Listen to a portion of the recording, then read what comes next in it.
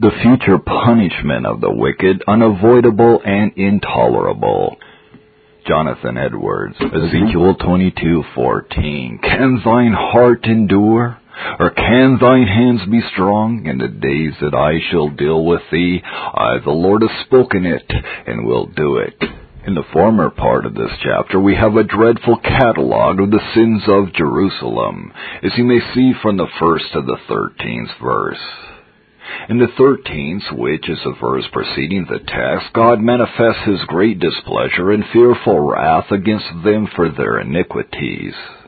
Behold, I have smitten mine hand at thy dishonest gain, which thou hast made, and at thy blood which hath been in the midst of thee. The expression of God smiting his hand signifies the greatness of his anger, and his preparing himself, as it were, to execute wrath answerable to their heinous crimes. It is an allusion to what we sometimes see in men when they are surprised by seeing or hearing of some horrid offense or most intolerable injury which very much stirs their spirits and animates them with high resentment. On such an occasion they will rise up in wrath and smite their hands together as an expression of the heat of their indignation and full resolution to be avenged on those who have committed the injury, as in chapter 21:17. I will also smite my hands together, and I will cause my fury to rest. I, the Lord, have said it.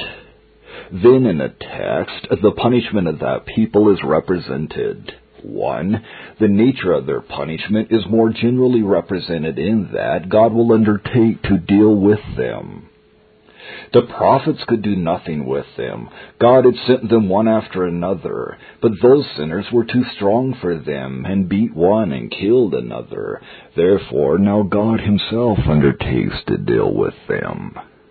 Number 2, their punishment is more particularly represented in 3 things: the intolerableness, the remedilessness, and the unavoidableness of it.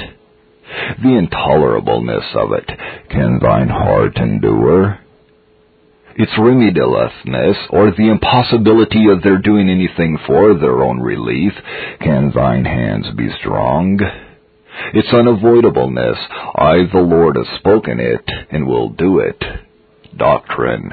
Since God hath undertaken to deal with impenitent sinners, they shall neither shun the threatened misery, nor deliver themselves out of it, nor can they bear it. In handling this doctrine, I shall, number 1, show what is implied in God's undertaking to deal with impenitent sinners. Number 2, that therefore they cannot avoid punishment. Number 3, that they cannot in any measure deliver themselves from it, or do anything for their own relief under it. Number 4, that they cannot bear it. Number 5, I shall answer an inquiry and then proceed to the application.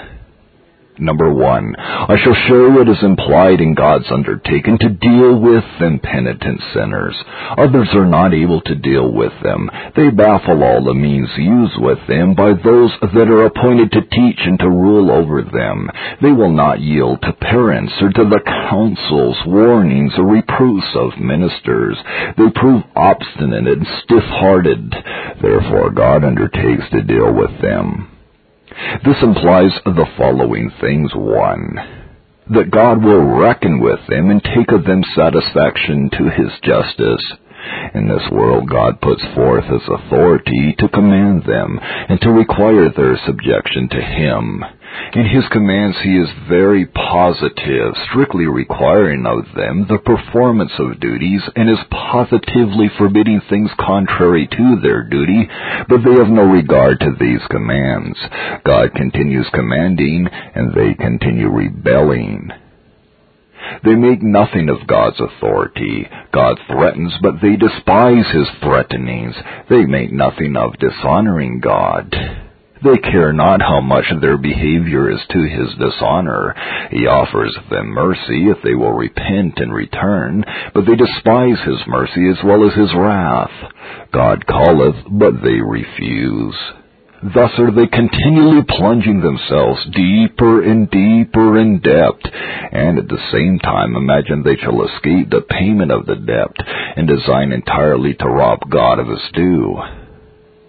But God hath undertaken to right himself. He will reckon with them. He hath undertaken to see that the debts due to him are paid.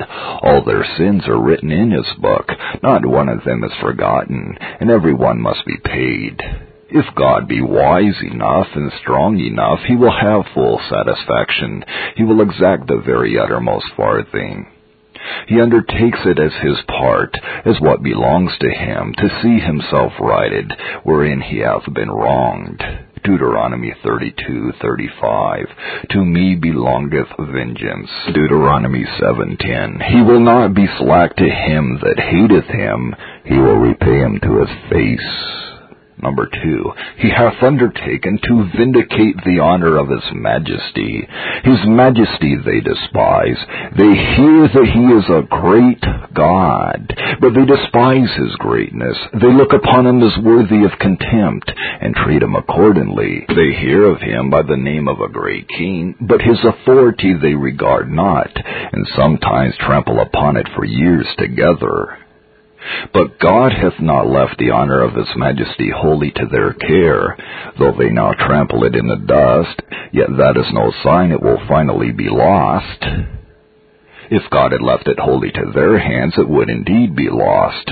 But God doth not leave his honor and his glory with his enemies. It is too precious in his eyes to be so neglected. He hath reserved the care of it to himself. He will see to it that his own injured majesty is vindicated. If the honor of God upon which sinners trample finally lie in the dust, it will be because he is not strong enough to vindicate himself.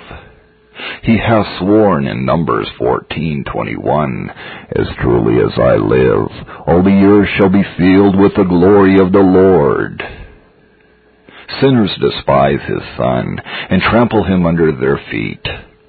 But he will see if he cannot make the glory of his Son appear with respect to them, that all the earth may know how evil a thing it is to despise the Son of God. God intends that all men and angels, all heaven and all earth, shall see whether he be sufficient to magnify himself upon sinners who now despise him. He intends that the issue of things with respect to them shall be open, that all men may see it. Number 3, he hath undertaken to subdue impenitent sinners. Their hearts while in this world are very unsubdued. They lift up their heads and conduct themselves very proudly and contemptuously, and often sin with a high hand. They set their mouths against the heavens, and their tongues walk through the earth. They practically say as Pharaoh did, Who is the Lord? I know not the Lord, neither will I obey his voice. Job 21:14. They say to God, Depart from us, for we desire not the knowledge of thy ways. Some who cover their sin with their specious show, who put on a face of religion and a demure countenance and behavior, yet have the Spirit secretly reigning in their breasts. Notwithstanding all their fair show and good external carriage, they despise God in their hearts, and have the weapons of war about them, though they carry their swords under their skirts. They have most proud, stubborn, and rebellious hearts, which are ready to rise in opposition to contend with him, and to find fault with his dispensations. Their hearts are full of pride, enmity, stubbornness, and blasphemy, which work in them many ways, while they sit under the preaching of the word, and while the Spirit of God is striving in them. And they always continue to oppose and resist God as long as they live in the world. They never lay down the weapons of their rebellion. But God hath undertaken to deal with them, and to subdue them. And those proud and stubborn hearts which will not yield to the power of God's word shall be broken by the power of his hand. If they will not be willing subjects to the golden scepter, and will not yield to the attractives of his love, they shall be subject to the force of the iron rod, whether they will or not. Them that proudly set up their own righteousness and their own wills, God hath undertaken to bring down, and without doubt it will be done. He hath undertaken to make those who are now regardless to regard him. They shall know that he is Jehovah. Now they will not own that he is the Lord, but they shall know it. Isaiah 26:11. Lord, when thine hand is lifted up, they will not see, but they shall see. Now wicked men not only hate God, but they slight him. They are not afraid of him, but he will subdue their contempt.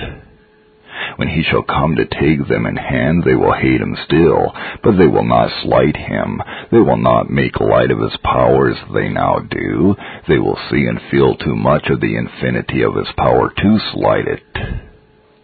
They are now wont to slight his wrath, but then they will slight it no more. They will find by sufficient experience that his wrath is not to be slighted. They will learn this to their cost, and they never will forget it. Number 4. God hath undertaken to rectify their judgments. Now they will not be convinced of those things which God tells them in his word. Ministers take much pains to convince them, but all is in vain. Therefore God will undertake to convince them, and he will do it effectually. Now they will not be convinced of the truth of divine things. They have indeed convincing arguments set before them. They hear and see enough to convince them, yet so prone are they to unbelief and atheism that divine things never seem to them to be real. But God will hereafter make them seem real. Now they are always doubting of the truth of the Scriptures, questioning whether they be the Word of God, and whether the threatenings of Scripture be true. But God hath undertaken to convince them that those threatenings are true, and he will make them to know that they are true, so that they will never doubt any more, forever. They will be convinced by dear experience. Now they are always questioning whether there be any such place as hell. They hear much about it, but it always seems to them like a dream. But God will make it seem otherwise than a dream. Now they are often told of the vanity of the world, but we may as well preach to the beasts to persuade them of the vanity of earthly things. But God will undertake to convince them of this. He will hereafter give them a thorough conviction of it, so that they shall have a strong sense of the vanity of all these things. Now ministers often tell sinners of the great importance of an interest in Christ, and that is the one thing needful. They are also told the folly of delay in the care of their souls, and how much it concerns them to improve their opportunity. But the instructions of ministers do not convince them, therefore God will undertake to convince them.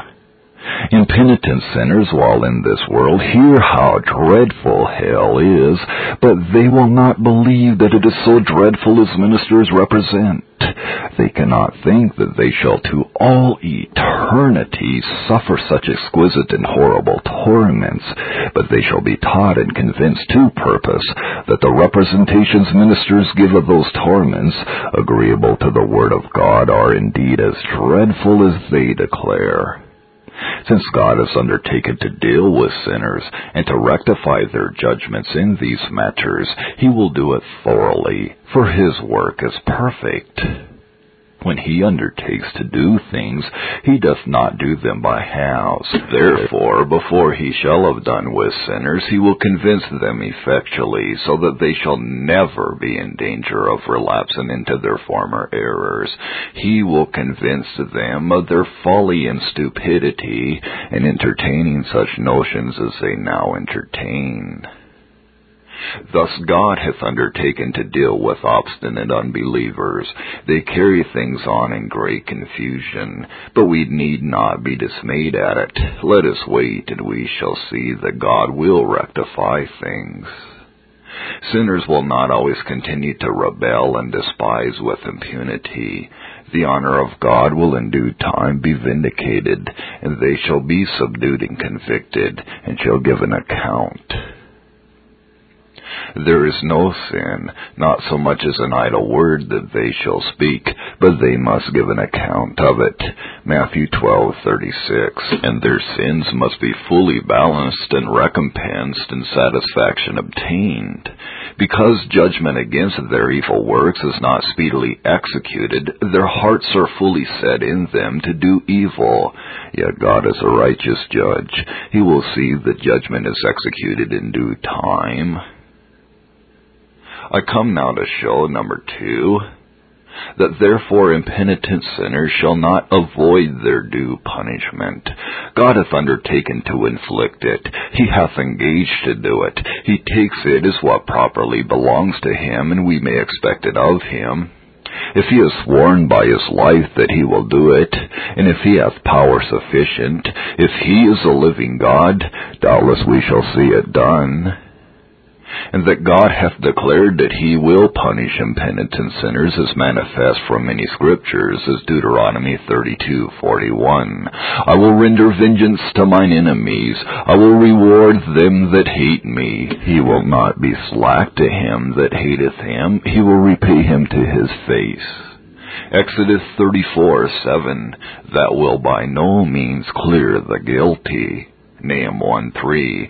The Lord is slow to anger and great in power, and will not at all acquit the wicked. God saith in the text, I, the Lord, have spoken it, and will do it, which leaves no room to doubt of the actual fulfillment of the threatening in its utmost extent. Some have flattered themselves that although God hath threatened very dreadful things to wicked men for their sins, yet in his heart he never intends to fulfill his threatenings, but only to terrify them and make them afraid while they live. But would the infinitely holy God, who is not a man that he should lie, and who speaketh no words, utter himself in this manner? I, the Lord, have spoken it, and will do it. I have not only threatened, but I will also fulfill my threatenings, when at the same time these words did not agree with his heart, but he secretly knew that though he had spoken, yet he intended not to do it. Who is he that dares to entertain such horrid blasphemy in his heart? No, let no impenitent sinner flatter himself so vainly and foolishly. If it were indeed only a man, a being of like impotency and mutability with themselves, who had undertaken to deal with them, they might perhaps with some reason flatter themselves that they should find some means to avoid the threatened punishment. But since an omniscient, omnipotent, immutable God hath undertaken, vain are all such hopes. There is no hope that possibly they may still await to heaven, though they die unconverted. There is no hope that they can deceive God by any false show of repentance and faith, and so be taken to heaven through mistake. For the eyes of God are as a flame of fire. They perfectly see through every man. The inmost closet of the heart is all open to him. There is no hope of escaping the threatened punishment by sinking into nothing at death like brute creatures. Indeed, many wicked men upon their deathbeds wish for this. If it were so, death would be nothing to them in comparison with what it now is, but all such wishes are in vain.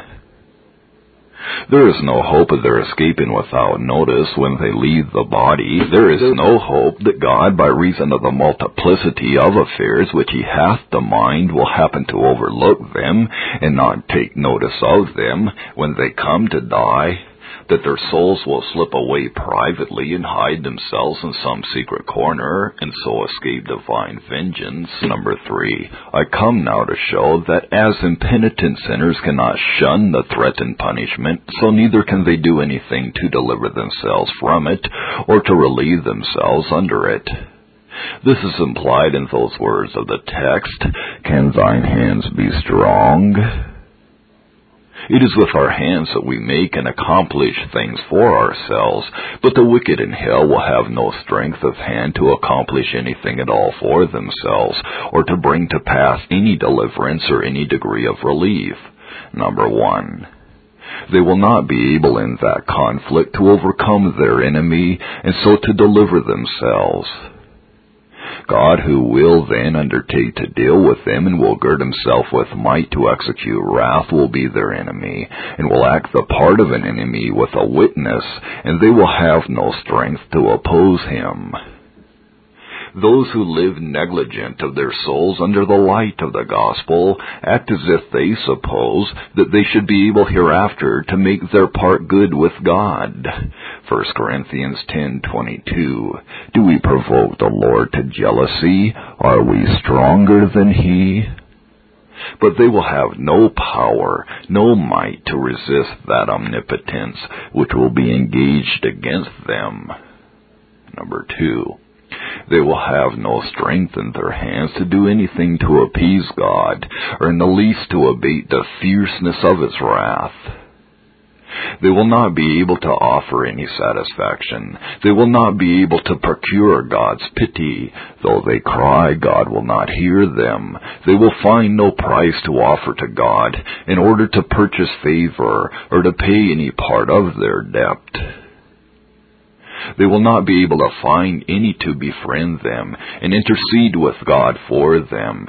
They had the offer of a mediator often made them in this world, but they will have no such offers in hell. None will befriend them in hell. All there will be their enemies. They will have no friend in heaven. None of the saints or angels will befriend them, or if they should, it would be to no purpose. There will be no creature that will have any power to deliver them, nor will any ever pity them. Number 4, nor will they ever be able to make their escape. They will find no means to break prison and flee. In hell they will be reserved in chains of darkness forever and ever. Malefactors have often found means to escape the hand of civil justice, but none ever escaped out of the prison of hell, which is God's prison. It is a strong prison. It is beyond finite power or the united strength of all wicked men and devils to unlock or break open the door of that prison. Christ hath the key of hell. He shuts and no man opens, nor will they ever be able to find anything to relieve them in hell. They will never find any resting place there, any secret corner, which will be cooler than the rest, where they may have a little respite, a small abatement of the extremity of their torment. They never will be able to find any cooling stream or fountain in any part of that world of torment, no, nor so much as a drop of water to cool their tongues. They will find no company to give them any comfort or to do them the least good. They will find no place where they can remain and rest and take breath for 1 minute. They will be tormented with fire and brimstone and will have no rest day nor night, forever and ever. Thus, impenitent sinners will be able neither to shun the punishment threatened, nor to deliver themselves from it, nor to find any relief under it. Number 4. I come now to show that neither will they be able to bear it, neither will their hands be strong to deliver them from it, nor will their hearts be able to endure it. It is common with men when they meet with calamities in this world, in the first place to endeavor to shun them. But if they find that they cannot shun them, then after they are come, they endeavor to deliver themselves from them as soon as they can, or at least to deliver themselves in some degree. But if they find that they can by no means deliver themselves, and see that they must bear them, then they fortify their spirits and take up a resolution that they will support themselves under them as well as they can. But it will be utterly in vain for impenitent sinners to think to do thus with respect to the torments of hell. They will not be able to endure them, or at all to support themselves under them. The torment will be immensely beyond their strength. What will it signify for a worm, which is about to be pressed under the weight of some great rock, to be let fall with its whole weight upon it, to collect its strength, to set itself to bear up the weight of the rock, and to preserve itself from being crushed by it? Much more vain will it be for a poor damned soul to endeavor to support itself under the weight of the wrath of Almighty God. What is the strength of man, who is but a worm, to support himself against the power of Jehovah and against the fierceness of his wrath? What is man's strength when set to bear up against the exertions of infinite power? Matthew 21:44. Whosoever shall fall on this stone shall be broken, but on whomsoever it shall fall, it will grind him to powder. When sinners hear of hell torments, they sometimes think with themselves, well, if it shall come to that I must go to hell, I will bear it as well as I can, as if by clothing themselves with resolutions and firmness of mind, they would be able to support themselves in some measure, when alas, they will have no resolution, no courage at all. However they shall have prepared themselves and collected their strength, yet as soon as they shall begin to feel that wrath, their hearts will melt and be as water. However they may seem to harden their hearts in order to prepare themselves to bear, yet the first moment they feel it, their hearts will become like wax before the furnace. Their courage and resolution will be all gone in an instant. It will vanish away like a shadow in the twinkling of an eye. The stoutest and most sturdy will have no more courage than the feeblest infant. Let a man be an infant or a giant, it will all be one. They will not be able to keep alive any courage, any strength, any comfort, any hope at all. I come now, as was proposed, number 5, to answer an inquiry which may naturally be raised concerning these things. Some may be ready to say, if this be the case, if impenitent sinners can neither shun future punishment, nor deliver themselves from it, nor bear it, then what will become of them? Answer: they will wholly sink down into eternal death. There will be that sinking of heart of which we cannot conceive. We see how it is with the body when in extreme pain. The nature of the body will support itself for a considerable time under very great pain, so as to keep from wholly sinking. There will be great struggles, lamentable groans and pantings, and it may be convulsions. These are the strugglings of nature to support itself under the extremity of the pain. There is, as it were, a great loathness in nature to yield to it. It cannot bear wholly to sink. But yet sometimes pain of body is so very exquisite that the nature of the body cannot support itself under it. However loath it may be to sink, yet it cannot bear the pain.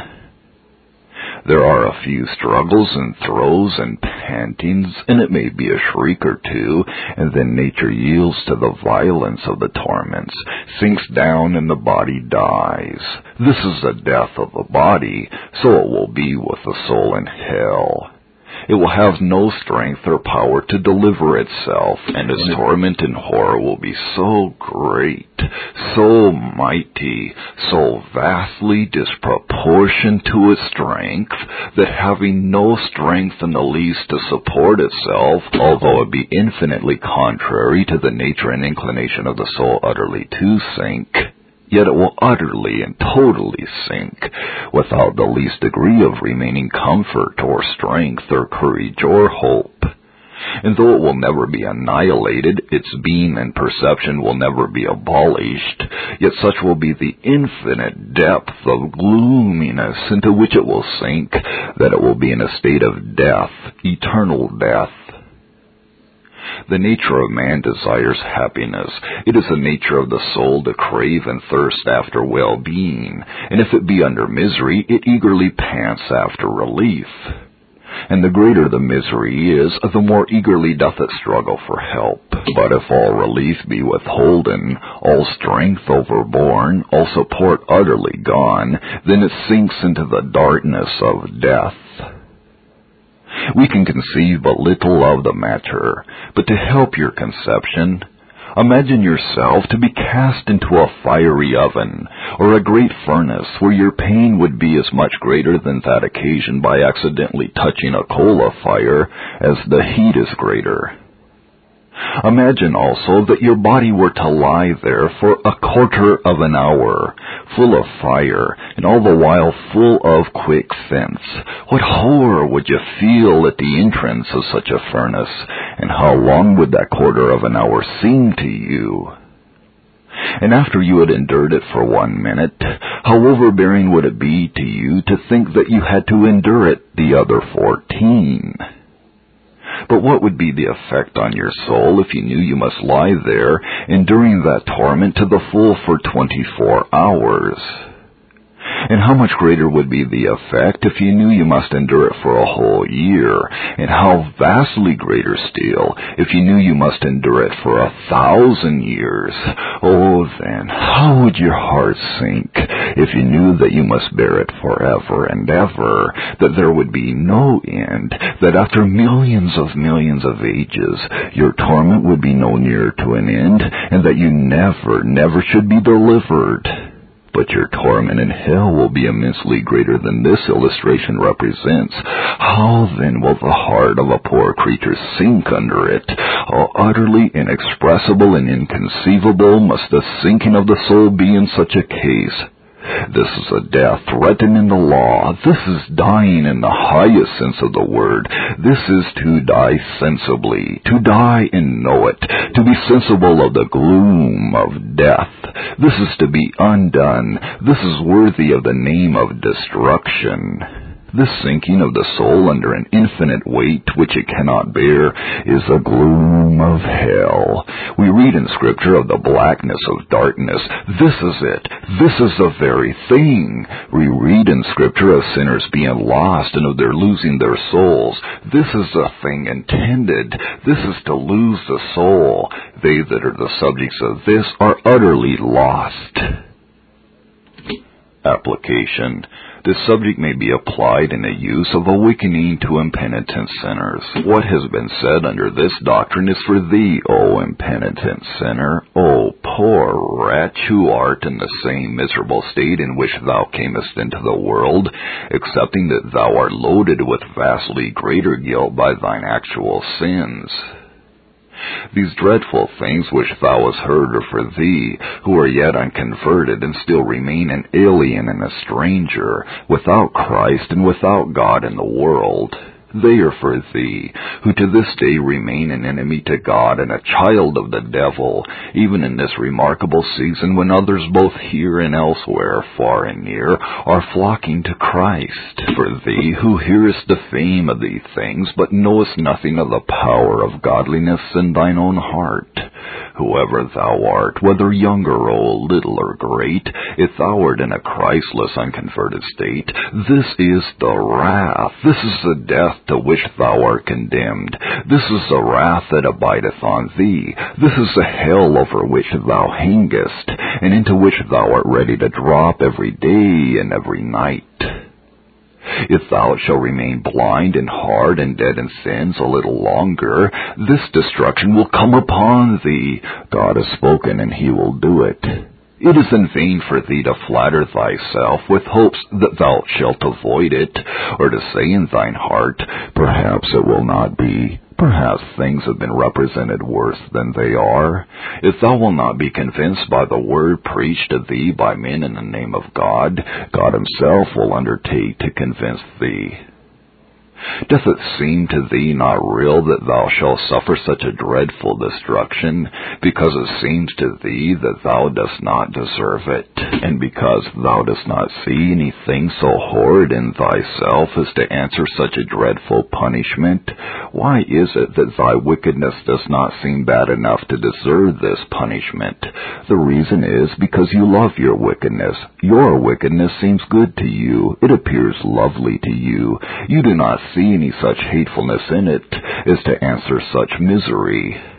But know thou, stupid, blind, hardened wretch, that God doth not see as thou seest with thy polluted eyes. Thy sins in his sight are infinitely abominable. Thou knowest that thou hast 1,000 and 1,000 times made light of the majesty of God.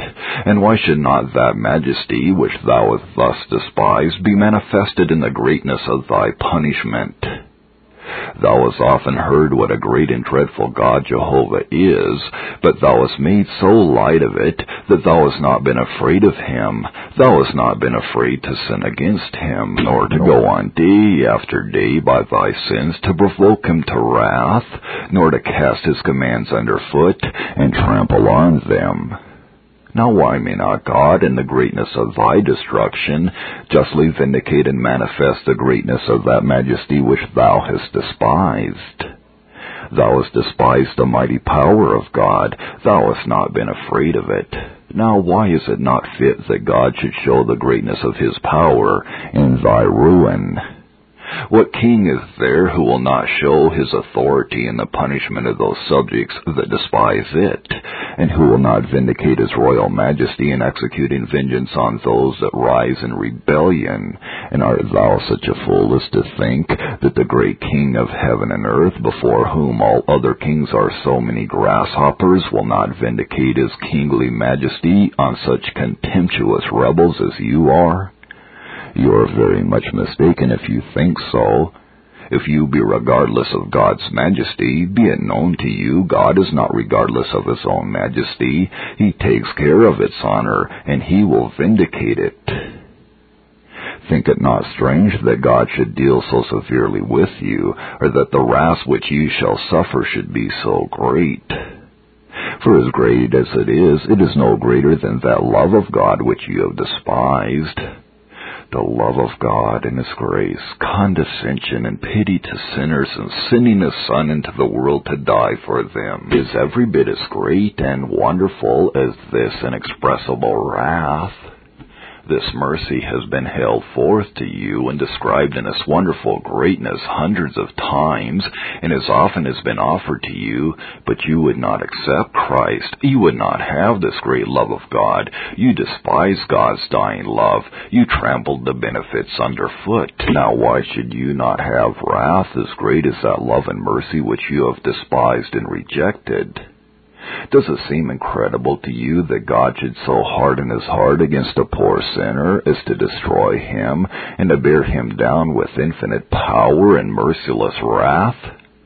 And is this a greater thing than it is for you to harden your heart as you have done against infinite mercy and against the dying love of God? Does it seem to you incredible that God should be so utterly regardless of the sinner's welfare as to sink him into an infinite abyss of misery? Is this shocking to you? And is it not at all shocking to you that you should be so utterly regardless as you have been of the honor and glory of the infinite God? It arises from your stupidity, and because you have a heart of stone, that you are so senseless of your own wickedness as to think that you have not deserved such a punishment, and that it is to you incredible that it will be inflicted upon you. But if when all is said and done you be not convinced, wait but a little while and you will be convinced. God will undertake to do the work which ministers cannot do. Though judgment against your evil works be not yet executed, and God now let you alone, yet he will soon come upon you with his great power, and then you shall know what God is and what you are. Flatter not yourself that if these things shall prove true, and the worst shall come, that you will set yourself to bear it as well as you can. What will it signify to set yourself to bear and collect your strength, to support yourself when you shall fall into the hands of the omnipotent King Jehovah? He that made you can make his sword approach unto you. His sword is not the sword of man, nor his wrath the wrath of man. If it were, possibly stoutness might be maintained under it. But it is the fierceness of the wrath of the great God, who is able to baffle and dissipate all your strength in a moment. He can fill your poor soul with an ocean of wrath, a deluge of fire and brimstone, or he can make it 10,000 times fuller of torment than ever an oven was full of fire, and at the same time can fill it with despair of ever seeing any end to its torment, or any rest from its misery. And then where will be your strength? What will become of your courage? What will it signify your attempts to bear? What are you in the hands of the great God who made heaven and earth by speaking a word? What are you when dealt with by that strength which manages all this vast universe, holds the globe of the earth, directs all the motions of the heavenly bodies from age to age, and when the fixed time shall come and shake it all to pieces? There are other wicked beings 1,000 times stronger than you. There are strong and proud spirits of a gigantic stoutness and hardiness. But how little are they in the hands of the great God? They are less than weak infants. They are nothing and less than nothing in the hands of an angry God, as will appear at the day of judgment. Their hearts will be broken. They will sink. They will have no strength nor courage left. They will be as weak as water. Their souls will sink down into an infinite gloom, an abyss of death and despair. Then what will become of you, a poor worm, when you shall fall into the hands of that God, when he shall come to show his wrath and make his power known to you? If the strength of all the wicked men on earth and of all the devils in hell were united in one, and you were possessed of it all, and if the courage, greatness, and stoutness of all their hearts were united in thy single heart, thou wouldst be nothing in the hands of Jehovah. If it were all collected, and you should set yourself to bear as well as you could, all would sink under his great wrath in an instant, and would be utterly abolished. Your hands would drop down at once, and your heart would melt as wax. The great mountains, the firm rocks, cannot stand before the power of God. He can tear the earth in pieces in a moment. He can shatter the whole universe and dash it to pieces at one blow. How then will thine hands be stronger, thine heart endure? Thou couldst not stand before a lion of the forest. An angry wild beast is stirred up will easily tear such an one as you are in pieces. Yea, not only so, but you are crushed before the moth. A little thing, a little worm or spider or some such insect is able to kill thee. What can you do in the hands of God? It is vain to set the briars and thorns in battle array against glowing flames. The points of thorns, though sharp, do nothing to withstand the fire. Some of you have seen buildings on fire. Imagine, therefore, with yourselves what a poor hand you would make at fighting with the flames if you were in the midst of so great and fierce a fire. You have often seen a spider or some other noisome insect when thrown into the midst of a fierce fire, and have observed how immediately it yields to the force of the flames. There is no long struggle, no fighting against the fire, no strength exerted to oppose the heat or to fly from it, but it immediately stretches forth itself and yields, and the fire takes possession of it, and at once it becomes full of fire. Here is a little image of what you will be in hell except you repent and fly to Christ. It will not be long before you will be wonderfully changed. You who now hear of hell and the wrath of the great God, and sit here so easy and quiet, and go away so careless, by and by will shake and tremble and cry out and shriek and gnash your teeth, and will be thoroughly convinced of the vast weight and importance of these things which you now despise. This Reformation audio track is a production of Stillwater's Revival Books. SWRB makes thousands of classic Reformation resources available, free and for sale, in audio, video, and printed formats. Our many free resources, as well as our complete mail-order catalog, containing thousands of classic and contemporary Puritan and Reformed books, tapes, and videos at great discounts, is on the web at www.swrb.com. We can also be reached by email at swrb@swrb.com, by phone at 450-3730, by fax at 780-468-1096, or by mail at 4710-37A Avenue, Edmonton, that's Edmonton, Alberta, abbreviated capital A, capital B, Canada, T6L3T5. You may also request a free printed catalog. And remember that John Calvin, in defending the Reformation's regulative principle of worship, or what is sometimes called the scriptural law of worship, commenting on the words of God, which I commanded them not, neither came into my heart, from his commentary on Jeremiah 7:31, writes, God here cuts off from men every occasion for making evasions, since he condemns by this one phrase, I have not commanded them, whatever the Jews devised. There is then no other argument needed to condemn superstitions than that they are not commanded by God. For when men allow themselves to worship God according to their own fancies, and attend not to his commands, they pervert true religion. And if this principle was adopted by the Papists, all those fictitious modes of worship in which they absurdly exercise themselves would fall to the ground.